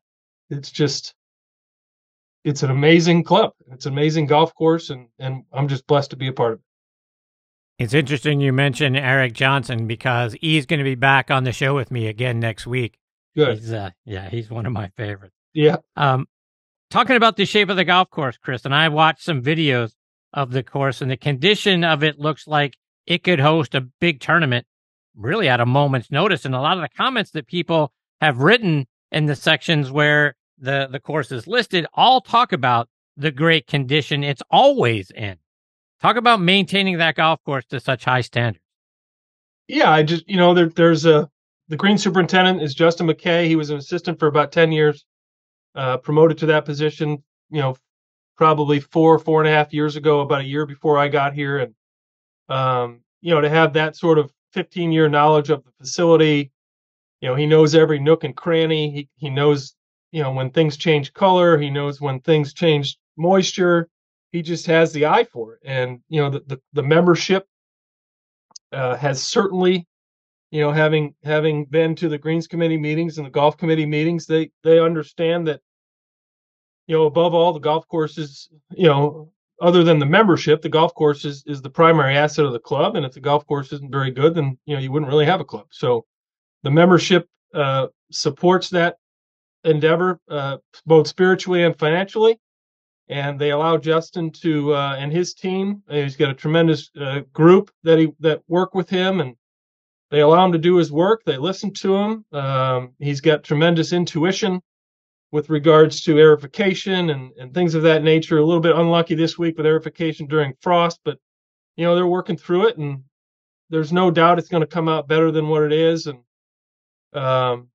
it's just a great team effort between the membership and the staff about who they want to be, how good they want their golf course to be. They spent some time the last 3 years making it faster and firmer. It certainly paid dividends as far as playability goes for the membership. In the spring and fall, the greens are rolling 15, 14. Wow. It just gets to a point where it's in such good shape, and Mother Nature with the cool nights just takes over, and it's just made it great. And it's improved it in the summertime where typically it's been a little bit moist. He's doing multiple aerifications a year, almost 6 times a year, little aerifications to get some air underneath it and change out some soil. And it's really paying dividends after 3 years of work. And, all the credit is to Justin and his team and the club and the membership for supporting all of his efforts. And it's just been an unbelievably conditioned golf course. And I'm lucky because I worked at Oak Hill and Inverness, and I watched, the major at Oak Hill and the PGA at Oak Hill and the Senior Open at Inverness. So I know what great championship golf courses look like. And this is no different, if not better. And, we lack the yardage to host anything major with the gentlemen, but I really believe it would be a tremendous venue for a Solheim Cup. It has a lot of natural stadium seating. It has tremendous elevation changes, which is unique in this. It's unique for us compared to places like Fox Chapel and Oakmont. But it would be a tremendous venue, a beautiful clubhouse, that would be a tremendous spot for media, for the ladies. You pair it with, in the fall with maybe a Pirates game or a Steelers game, and you get the ladies on the field and introduce, Solheim Cup to a different dynamic of spectator. I just think this would be a perfect place for a Solheim Cup, and certainly the condition of the golf course could handle it. The ladies would love it, and the club, you're right, it deserves, and it certainly can hold anything at any point. It's always in that good of condition. Chris, as I've watched videos of the golf course, it reminds me a little bit of Augusta National in that, like you mentioned, it's got a lot of elevation changes. Doesn't look like you can get into a lot of trouble off the tee. You've got some trees left and right. So it looks to me like Augusta National in that it is a second shot golf course, and you better be really good around the greens and on the greens. Is that fair, or am I off base on that? I'd certainly agree that most folks that play it consider it a second shot golf course, and certainly around the greens. The greens are relatively small. And I've never been to Augusta. My thing with Augusta was I would always go if my brother made it and I'd caddy there. And then I would start going, but he never made it there, so I've never been. But I mean, over the years, because of, maintenance practices and trying to get the golf course to breathe a little bit and trying to keep the greens healthy, it obviously was a very tree-rich environment for a long time. So they've done a lot of tree removal over the past 15 years, which has really improved the condition of the golf course. It's really improved the condition of the green speeds. But yeah, elevation changes and uphill and downhill tee shots, uphill and downhill second shots, dog-leg tee shots that move left to right and right to left, long par threes, short par threes. It certainly has characteristics of Augusta that I know, that I've watched on TV for probably 40 years. I can't really say I've been there, can compare them in person, but if you're using elevation changes in a second shot golf course and the difficulty of the greens, the thing to remember about the field club is that,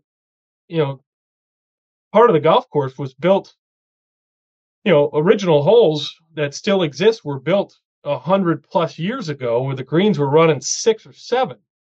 We've got those same golf holes with the same greens and the same contours that are now running anywhere from 12 to 15 throughout the year. So we've lost a lot of our hole locations. We're going to modify 10 to be able to put some hole locations in the front left corner, because we can really only use the back right third of the green. They made some modifications to the 5th hole last year, so we could put a pin in the back right third of that green. So it's always a delicate balance where you're asking for capital dollars to keep your golf course relatively fair, because the conditions have really outpaced the design, which is what a lot of golf courses will go through when the funding is there and when the general interest is there to make your golf course as fast and firm and as well conditioned as it can be. Sometimes you can do that and outpace the design. So we're going to have to spend the next few years changing some of the greens and, probably moving some bunkers. But in general, it's a tremendous place to play. And it's, everybody says you never get sick of it. It never gets old. You can hit it left and right. You can still get out and get it up to the green. There's a lot of, holes where you can bump it into the greens. You can run it up to the greens. It's got just a lot of shot variety that a lot of golf courses, particularly modern golf courses, lack. But this golf course, which has stood the test of time for over 100 years, really offers a variety of shots that you need to be good at if you really want to score well here. The 18th hole has an interesting story. The original design had it as a 277-yard par 4, but severely uphill. So uphill that during the summer, legend has it, that a couple of members died of a heart attack trying to climb it. So now it's a par 3 with an elevator to take players up to green level. Is that accurate? It is. Yep. The 18th hole used to be a par 4 at 275 yards. It probably played closer to 425. But you hit a tee shot up a hill, and then you hit a second shot straight up a hill, and legend has it that there were some, whether it was on the golf course or in the clubhouse afterwards, that there were some fatalities from a little bit of heart failure. So they erected a long, long time ago. We're talking might be in the late 20s or early 30s. They erected basically a 7-story, which is how tough the walk was going up 18, a 7-story elevator shaft that took you up when they redesigned the 18th hole to a par 3. You finish 17, you hop in a really claustrophobic elevator box. You climb up about 7 stories and you walk across about a 125-yard bridge, and then you find yourself upon the 18th hole, which can range anywhere from 220 yards to 150 yards. It's really a difficult par 3. It's a tremendous finishing hole. It's always had a lot of drama in the events that we've held here. But yeah, unique, certainly state of the art back in the 30s. And it's something that the members feel is one of almost a secondary logo for the club, because people that know and come and play, that's something that they really want to experience. Hopefully they don't get stuck, but it's just a tremendously cool thing that this club has embraced for 90 years or so. Chris, just a couple more before I let you go. And you mentioned Fox Chapel earlier, which is almost literally right across the street. Is there a friendly competition between PFC and Fox Chapel with respect to playing conditions? And do you guys push each other to get to greater heights? Yeah. I think when you're in a neighborhood that has Fox Chapel, Oakmont, and Longview, I think and not too far away Laurel Valley and not too far away Allegheny, there's always a competition to be as good as you can be, with all of them. One of the blessings here at Field Club is that they have a Ryder Cup match for both under 50 called the Diebold and over 50 called the McLaughlin Cup. That is Oakmont, Fox Chapel, Field Club, and Longview, and every year in July is the Diebold, and in September is the McLaughlin Cup. They play a 72-hole 3-day Ryder Cup match with singles, foursomes, better ball, and it's the Diebold is the best of the best. You always get Oakmont's college kids, and you see some tremendous play, and then you've got the McLaughlin Cup, which is the senior side of it, which is members at all 4 clubs that play the Diebold for 20 or 30 years, and the rivalry is there. Oakmont certainly has had the most success. They certainly have a wealth of good players, as do all the clubs, but they seem to always pull out as a victor in those competitions. And Fox Chapel and Field Club have their own little Ryder Cup called the FC Cup, and we do that earlier in the year. And there's competitive spirit. It's interesting because when you think about the players who participate, they've probably been playing against each other since they were kids. And some join Fox Chapel, some join Oakmont, some join Field Club, Longview, some join 2 or 3 of them at the same time. And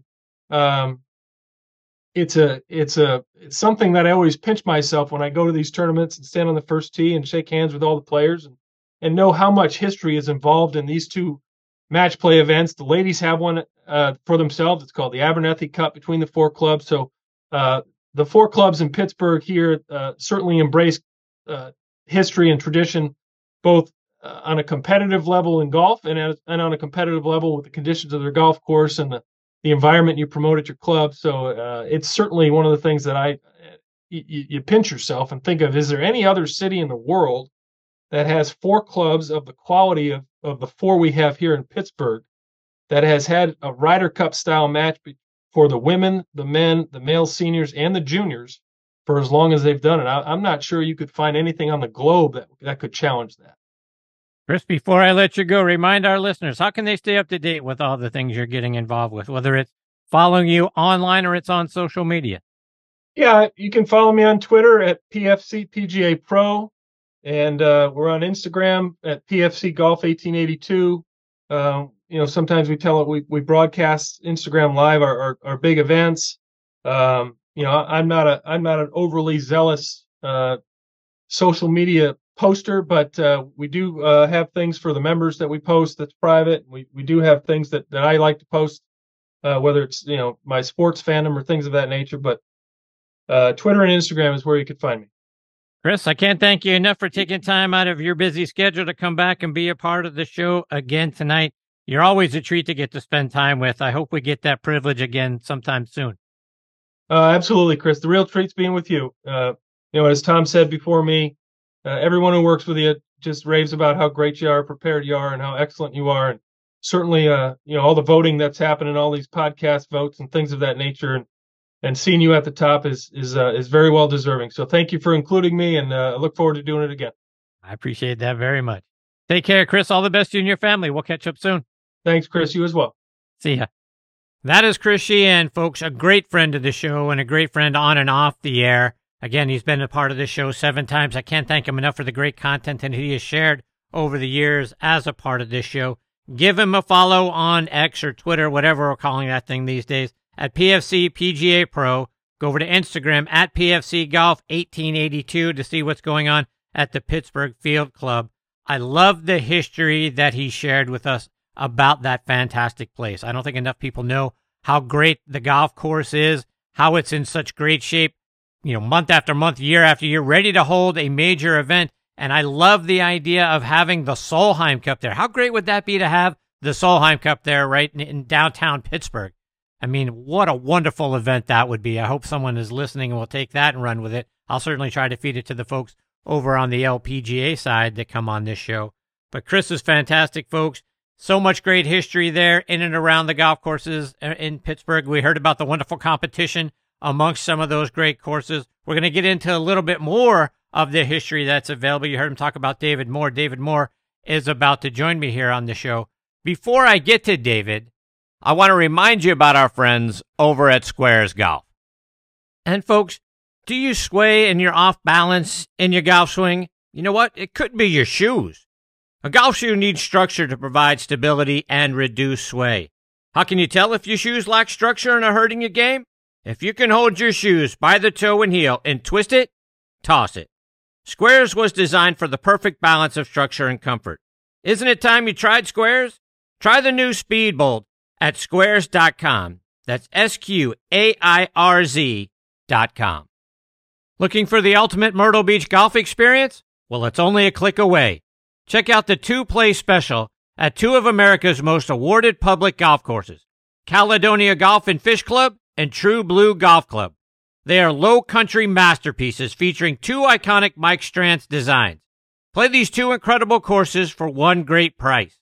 Visit CaledoniaGolfandFishClub.com to learn more about the 2-play special and book your tee time today. Again, that's CaledoniaGolfandFishClub.com. Okay, now it's time to get to David Moore. He is joining me for the very first time here on Next on the Tee. He is the Curator of Collections at Oakmont Country Club and a part-time Curator of History at Allegheny Country Club as well. He also consults, as you just heard in the last segment, with our friends over at the Pittsburgh Field Club as well as over at Montclair Golf Club over in New Jersey. He earned his Bachelor of Arts degree in American History at Pitt and then his Master of Arts in Applied History over at the University of Massachusetts. And I'm very excited I get to have him with me tonight here on Next on the Tee. Hey, David, thanks for coming on the show. Hey, Chris, thanks for having me. Really appreciate it. So, David, as Chris Sheehan was just talking a few moments ago, you're helping them prep for the 150th anniversary of the Pittsburgh Field Club. That's got to be exciting work. What are some of the things you're starting to work on and look at as they prepare for that big event? It is. It's a lot of fun. I've been very lucky here in the last, I've been very lucky overall, but in the last 18 months or so to get a chance to work with a lot of these great clubs out here in Western Pennsylvania and across the country. But when it comes strictly to the Field Club, I think it's one of the underrated clubs in the area. Like you guys said when Chris was on, Oakmont and Fox Chapel get a lot of the accolades when it comes to the golf courses in Pittsburgh. I think Allegheny is a great one that's underrated, and I think the Field Club is too. And when you look at the Field Club, you really do have a lot of history there, both locally, but also nationally. It was the host of the 1937 PGA Championship that Denny Shute won. It was the host of the 1959 Western Open that Mike Sochak won over Arnold Palmer. And I have to agree with Chris. I think it would be a perfect golf course for the ladies to play, whether it be a Solheim Cup or a U.S. Women's Open or some tournament of that repute. I think would be a great addition to the history at the Field Club. It's just it really is just a cool course. It's a cool club, and the history is just awesome. It really is one of the special places in our area. David, I read you've always been kind of a history buff. When did that start to become a thing for you? I grew up a history buff. When most kids were reading, Hunger Games and Harry Potter. Not that I didn't read those, but I was reading, Band of Brothers and things like that at, 10, 11 years old. And I originally went to school to be a pharmacist, and it just didn't work out. And, my dad suggested, you always liked history. Why don't you do that? And so that was the path I took. And I went, graduated from Pitt, and then I went to grad school in Boston and focused on public history and archiving, which is, when it comes to a history degree, there's not a whole lot of avenues. You either kind of go into teaching, you either go to law school, or you don't really use it. And I was pretty damn determined to use it. And I interned in a museum in my senior year at Pitt and just fell in love with that sort of work. And then when I graduated from UMass, I moved back out to Pittsburgh because I fell in love with the area during my time at Pitt. And I was just hoping for any sort of job in the history field in the museums. And it just so happened that one of the places I applied had a connection to Oakmont, and they put me in touch with their general manager at the time. His name was Paul Mraz. And, we went back and forth for a couple months. And then next thing I knew, I got a phone call in February to come in on Monday for a tour. And I was given the job that day. And it's been kind of, no looking back ever since. I've been incredibly blessed and lucky that, this is what I get to do for a living.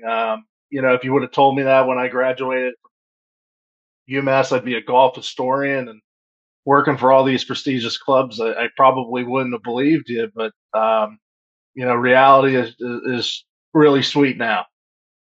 So, David, the pictures and the items on display at Oakmont are just unbelievable. I was checking out some of the pictures that you've posted. Talk about, for those who haven't been privileged enough to get to walk around the clubhouse and the areas there at Oakmont, what would we see if we had that opportunity to tour around it? You know what? Oakmont is really one of the top-notch clubs in the country, one of the top-notch clubs in the world. And when it comes to their history, it is so vitally important to the club. And it always has been. Championship golf is in the DNA of every single member that joins that club. And then the history of championship golf goes right along with it. So as soon as you walk in the front door at Oakmont, you would be greeted by the 4 USGA trophies, the 2 Havemeyers, and the 2 Open trophies for the men and the women.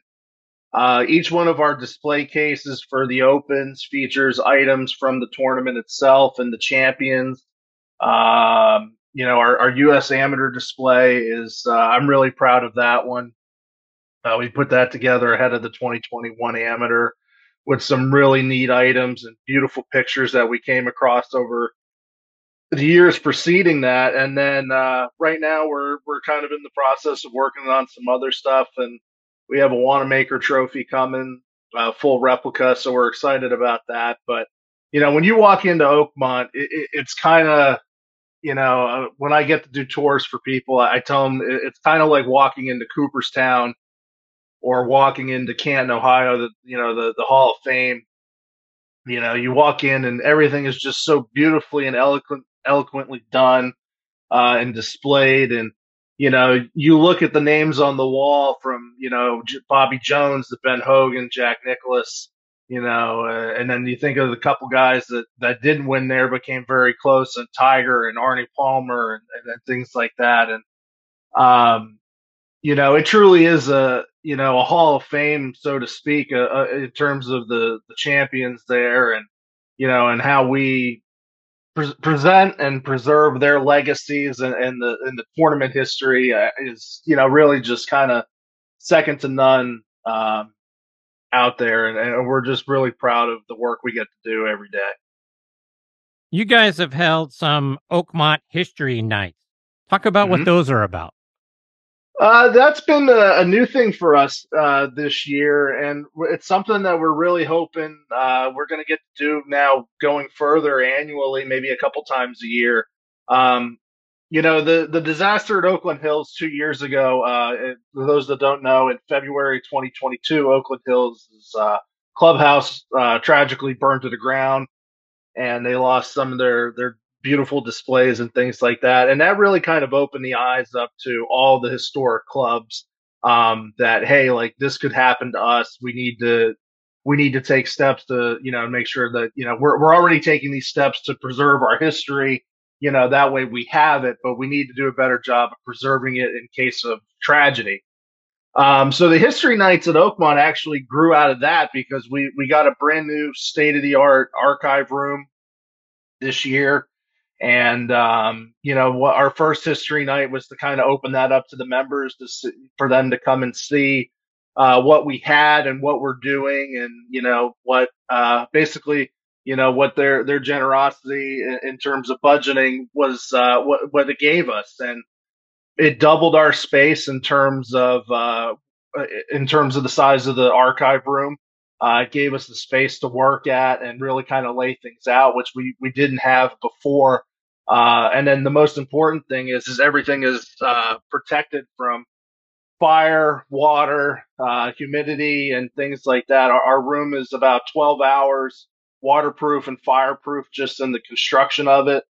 And the containers, like the filing cabinets and such that we use, are also fire rated, for another 8 to 10 hours. So our collection, barring some truly catastrophic event, is pretty safeguarded.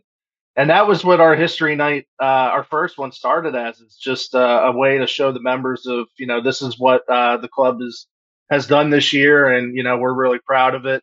And then just a couple weeks ago, we did a more of a sit down history night in the clubhouse, and I told the story of how golf first comes to Pittsburgh, and then how Oakmont is really founded.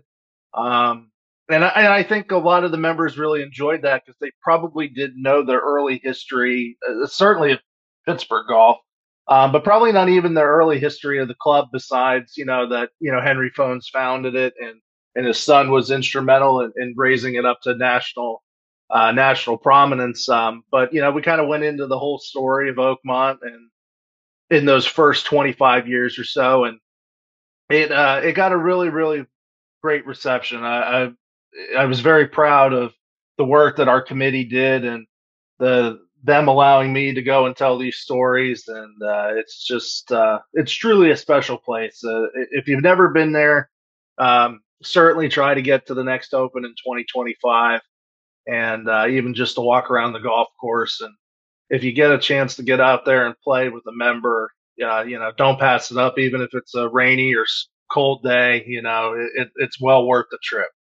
All right, so now you've got us intrigued. Is there some of the stories that you've shared about the first 25 years of the club that you can share with us tonight?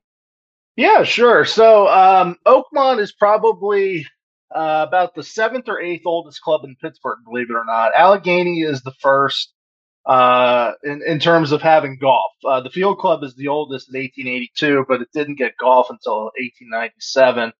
Allegheny comes first in 1895, Pittsburgh Golf Club, and so on. Oakmont comes around officially in 1903, and it was founded by Henry Phones. It's spelled Fownes, but it is pronounced like telephone.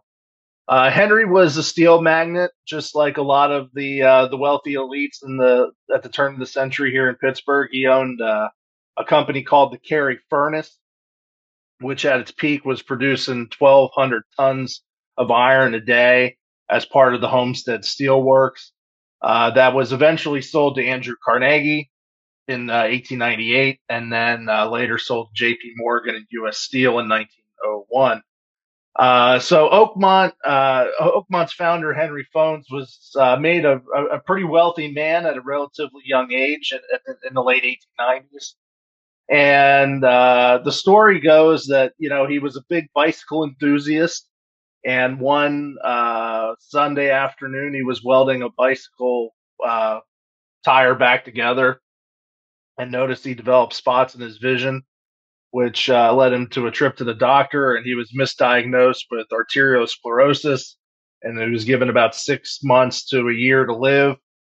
So he sold off all of his business interests and he traveled. And it was during this time that he really kind of took a liking to golf and traveled to, to Scotland and Ireland and played at some of those courses. Only to find out that, when he welds next time, he should wear protective goggles and that he would be fine. And in fact, he'd live another 37 years after this whole ordeal. And, so he's around 1900. This is all happening. He's about 44 years old. He's a millionaire. He's got, nothing but time on his hands at this point because he was, supposed to be dead. And he decides that, he wants to play golf and he wants his own golf course. And they spend a couple of years before they find the property in Oakmont. And then in 1903, they officially purchase the property. And the legend is born. David, one of the many unique things about Oakmont is that it's a National Historic Landmark. It got that designation back in 1987. How important is that designation for the club? It's certainly very important. There's very few clubs in the country that that have that full designation from the Department of the Interior. The last I knew, there was only 4. But I'm not sure if that number is still accurate. I know it was us, Pebble Beach, Marion, and I want to say Augusta National. So it's certainly a very something that the membership is very proud of. It's to be in such elite company and to be the first for that matter was certainly a big deal. When it was designated back in the 80s, President Ford came to play and spoke at the dinner, and we have some really cool pictures from that day, actually. And it's like we said, Oakmont, it's just historic through and through. It's hard to believe that some of the biggest moments in history have all happened at the same place, and we're very, very lucky that that's been the case. David, we all know about the legendary greens there at Oakmont and how fast they are. The Stimpmeter that we all hear about and use to determine the speeds of greens nowadays was created by Edward Stimpson, who was an amateur player from Massachusetts, but he designed the Stimpmeter after attending the 1935 U.S. Open at Oakmont. Is any of that equipment a part of the collection that you have there? We don't have Stimpson's original Stimpmeter. It is the story that we tell on our. We do actually offer public tours of the club on Mondays. So we're done for the year, but we'll be starting back up again next spring. So when we do tours of the club, that is one of the stories we tell about Stimpson and the creation of the Stimpmeter. We don't have any of the original drawings or any of that on display. But as the story goes, Stimpson was there in 1935 and he watched Gene Saracen putt off a green or two into a bunker and thought, man, these things are so fast. We need to figure out a way to measure them. And that was when he created the meter not long afterwards. And, today those greens are as diabolical as they were 100 years ago. They run pretty much 14 or so daily, and if they're having a tournament and the members really want them cranked up, it gets even higher. Outside of Pittsburgh and the Western Pennsylvania area, you've created some great displays at Montclair Golf Club over in New Jersey.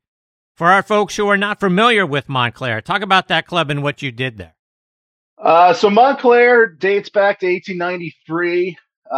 They moved a couple different locations before they settled where they are now in West Orange, New Jersey. Montclair is a great club. It reminds me a lot of Allegheny back here in Pittsburgh. that it kind of gets overshadowed by a couple of the courses in a couple of its neighbors like Baltusrol and Mountain Ridge and things like that. But it's a beautiful facility. 27 holes of Donald Ross, 9 holes of Charles Banks. It's the host of the 1973 women's U.S. Women's Amateur that Carol Semple Thompson won, and then the 1985 U.S. Amateur that Sam Randolph won. And it was actually the home club of Jerry Travers back when he won his first 2 U.S. Amateurs in 1907 and 1908. And it was also the home course of a lady named Carolyn Coudon, who holds the USGA record of winning 5 consecutive U.S. Senior Women Amateur Championships. She's the only USGA champion to ever win 5 in a row, and she's the only person to ever win 5 of that event. And it really is a great club. I was lucky enough last fall to speak at the Donald Ross Society's annual event, and that day I actually played with one of the history committee members over at Montclair, and we got to talking, and he was asking questions, and I didn't really think much of it. I just thought we were on the course and chatting away, and about 10 days later, I got a phone call from one of their board members who said, "Hey, I'm coming out to Oakmont. I'd like to talk to you." And by the end of the year, we had a deal to do some work, and I met with them in February, and we discussed, what our goals were for this year and the years going forward. Because, one of the biggest things with what I do is, it does take time. This isn't something that you can rush and try to get done within a week or two. It's something that does certainly take some time to research out and find these artifacts and organize them and then really create these special displays. So, and the other big thing is, it costs money to do that. It costs money to acquire the stuff and build the display cases and frames and everything like that. So, we kind of put these plans together. What can we feasibly do this year? What can we do next year? What's our budget for this and that? And so this year we focused on the library room there.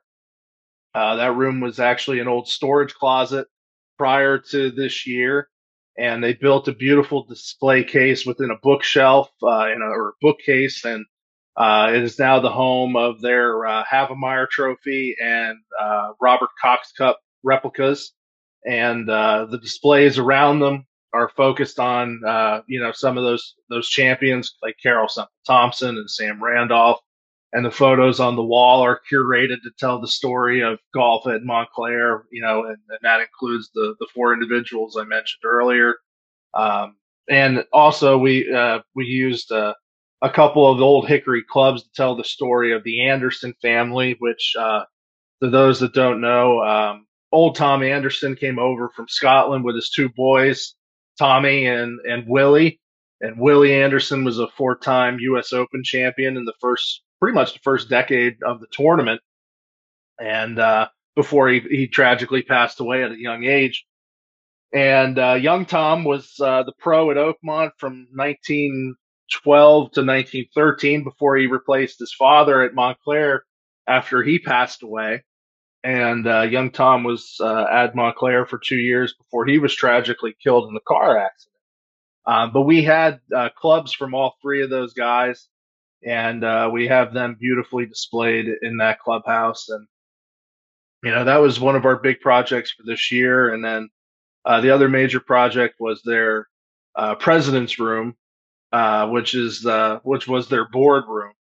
And they've been lucky enough to have 2 USGA presidents, 3 Metropolitan Golf Association presidents, and a couple Women's Metropolitan Golf Association presidents. And, that's something to be very proud of, that your, members of your club are seen as influential and strong enough to be leaders of these regional organizations. So, we really wanted to highlight that at Montclair, and that's what we did in the boardroom. We got headshots of all these individuals and kind of told their story, and now the membership can learn about their club in a different way. The work we do is really just storytelling, and that's the key to all the work that I do. Is if you can tell a compelling story, you're going to walk away with it. So that's what I try to do day in and day out. David, I have to imagine you've heard some great Arnold Palmer stories, particularly at the event last week at McKeesport Heritage Center. Do you mind sharing some of those? Oh boy, there's a lot of great ones, and I cannot recommend the book Arnold Palmer Homespun Stories of the King anymore. It is one of the best Arnold Palmer books that is out there. It's by a local author from Latrobe here.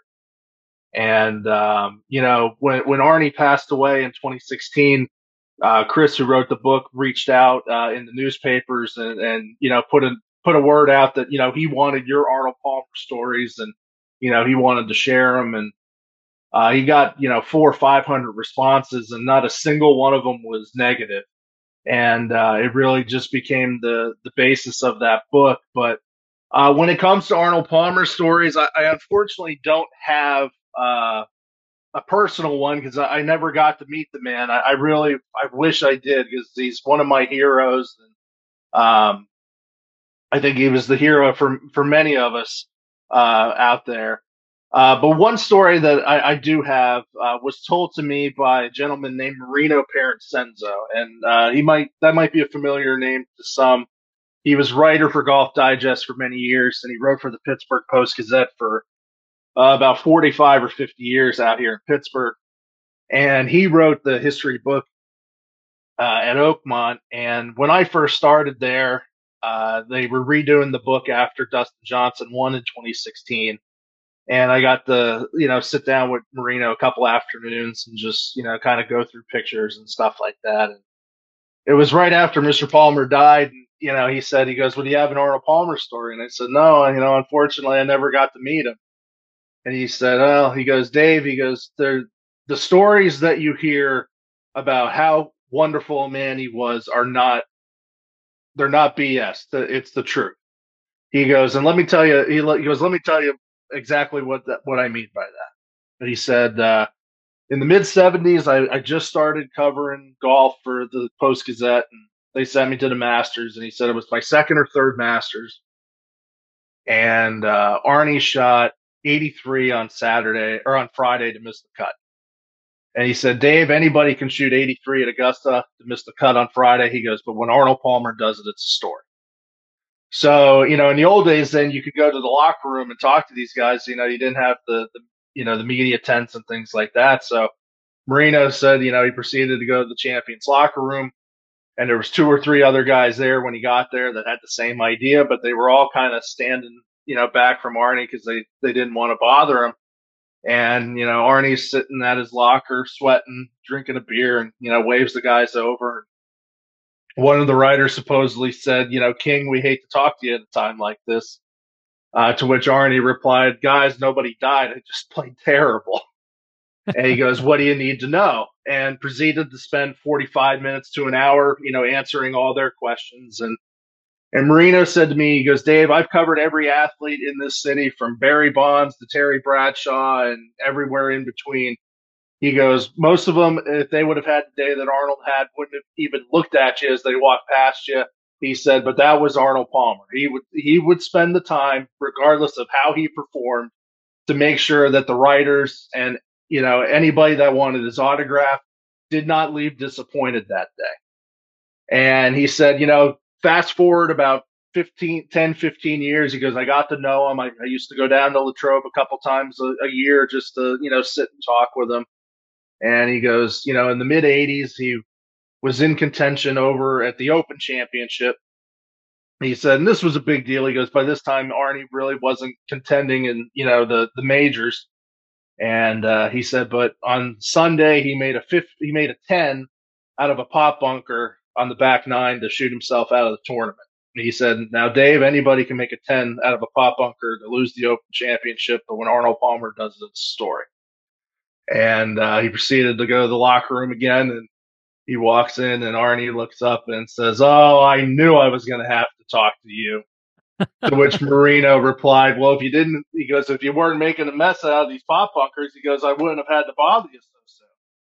And they proceeded to chit chat, normal, how's the wife and kids and things like that for 20, 25 minutes or so. And then Marino asked Arnie, he goes, "So what the hell happened in that bunker?" To which, Arnie supposedly responded, "God himself couldn't get the ball out of that bunker, and look what happened to me." But he said, "Dave, that was Arnold Palmer." He goes, he was, the stories you hear, he was through and through the gentleman that has always been portrayed. He goes, the world needs more guys like him. And, that certainly seems to be the case. He really was, they broke the mold when they made him. You've done some great work with our friends over at the Golf Heritage Society. Shout out to our good friend, Dr. Bern Bernanke there. But talk about some of the articles you've written for them and being at their annual conference this year in Lexington, Kentucky. The Golf Heritage Society is a great organization. If you're interested in collecting hickories or just golf history in general, it's the organization to join. I believe it's about $50 a year for the annual membership. And the best part of that membership is, the magazine that is sent out quarterly called The Golf. Jim Davis does just an absolutely phenomenal job editing that. And I'm really proud to be a part of it and be given a platform to write with. And, I joined the society probably 3 years ago now. And, they asked me how, if I wanted to get more involved. And I said, yeah, I'd absolutely love to write. I said I spend a lot of time writing for the clubs. I'm finding all these stories. I think it'd be neat to, share these stories with a broader audience. And, they said, "Oh, that's great. We're always looking for writers for the golf. So, whatever you want to write, let's do it." And the first article I wrote was on a guy named Eben Byers, who was a member at Allegheny and the 1906 U.S. Amateur champion. And, besides the fact that he was one of the best golfers Western Pennsylvania ever produced, his story is tragic at the end, where he gets injured and ends up drinking radium water, 3 bottles of it a day for 3 or 4 years before his teeth start to fall out, and he gets radium jaw and cancer and every horrific thing in between, and basically dies this horrific, tragic death at the age of 52. And I was working on that story for Allegheny because he was one of their most prominent members, and so I sent the story to Jim Davis, and it was printed, and luckily enough, it was selected to be their article of the year for 2022. And I've written for them pretty much every magazine since then. There's times where life gets in the way and I don't get a chance to, so I probably won't be in another one until next year at this point, but it's it's a great magazine. The whole organization contributes to it in one way or the other. And the organization just overall is fantastic. We have an annual convention every year. Last year was in Indianapolis. This year it was in Lexington, Kentucky. And it's just a blast. It's really a fun time, especially for someone like me, because it's kind of it's networking on a couple different fronts, but it's just really cool to meet these guys, and especially these collectors, to see what they have and what they've acquired, and the stories that go behind them, and things like that. So I'm very fortunate that the clubs send me to go and try to find artifacts for them while I'm there. And while I was there this year, I actually got a trophy for the field club that dates back to 1918, and was able to pick up a couple things for Oakmont while I was there. And it's just it's a cool week. We play a bit of golf, but the rest of the time between the presentations and the trade show and just the general, and the room trading too is big. Guys basically open up their suites to everybody to walk in and check out their collections. It's just it's really cool. And if into that sort of thing, I highly recommend joining the Golf Heritage Society because it's just such a wonderful group. David, one more before I let you go. And you created a wonderful DIY project where you took a baseball card display box, you turned it into something fantastic from a golf perspective. Do you mind sharing what you did and how you did it? Yeah, sure. So, doing what I do, I'm also a collector. I've grown up collecting autographs my entire life. Kind of started with baseball and has transformed into golf really here in the last 10 years or so. So, I collect a lot of different golf autographs, and the signed golf balls has been my new little hobby. I can't seem to stay on one long enough before I move on to the next one, but I have about 15 or 20 signed balls in my collection, and they kind of adorn my dresser in the bedroom here at home. And I get them at Michael's. They have these nice little individual cases.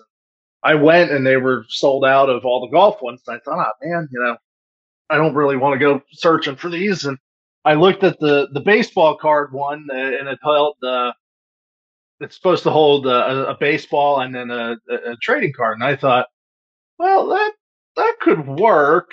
All it needs is a little tinkering. So I'm very lucky that I come from a crafty family. My mom is very arts and crafty, and so I got to give her credit for that.